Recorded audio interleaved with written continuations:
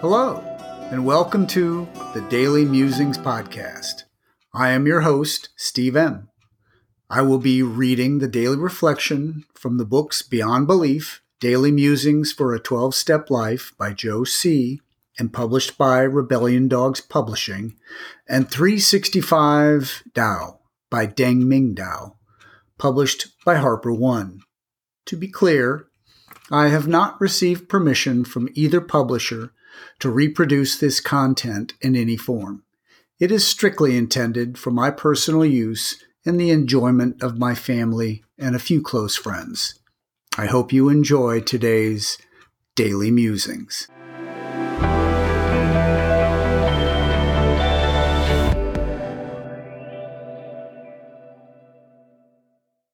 November 19, 365 Tao, Day 323, Intensity.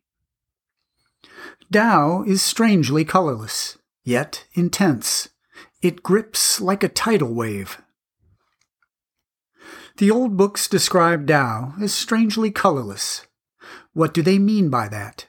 Where gods appear in flashes of blinding light, where hell yawns open with flames and sparks. How is it that Tao, supreme above all, is strangely colorless? The description of colorless is a reference to the fact that the Tao is beyond all descriptions. When you experience Tao, you will recognize that you are in the grip of something so right, but it will be impossible to conceptualize it or reproduce it. In fact, the more that you try to pin Tao down, the more elusive it becomes. It is a paradox that something colorless can be so intense, gripping, and unforgettable. Have you ever played a competitive sport, say like football? Have you ever felt that sweet spot when everything went right almost without your trying? When you were in the grip of that momentum, did you say to yourself, "Don't do anything to break this. Don't say anything. Don't ruin it"? That feeling is a little of what being with Tao is like. If you tried to break down what was happening to you, you couldn't. If you tried to reproduce it later in another game, you couldn't. If you tried to master it, take credit for it, explain what happened, you couldn't. Later in private, when you reflected back, you would realize that the experience that you felt was strong enough to move others, to sweep all before it, to hold you in intensity. What you felt was Tao. Day 323.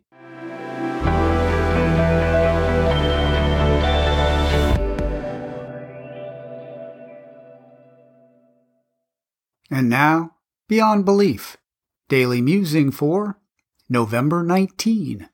Today's quote: "Everything that irritates us about others can lead us to an understanding of ourselves." Carl Jung, 1875 to 1961.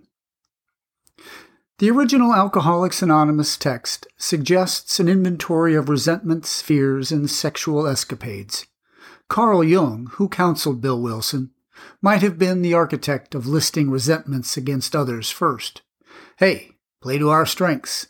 What bugs us about others? In each case, we are asked to look at our roles and consider more honest ways of scrutinizing our behavior than blaming others.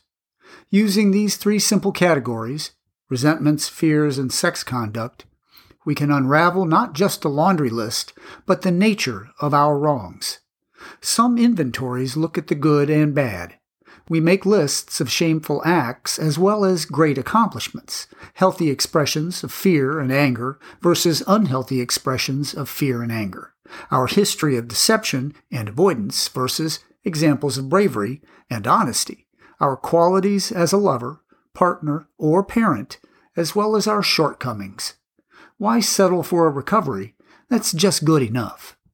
When taking inventory of our home group and fellowship, in what way could we better serve both the still suffering who are in the rooms now and those who are still to come? Christopher Hitchens will always be remembered as an example of someone who was constantly searching.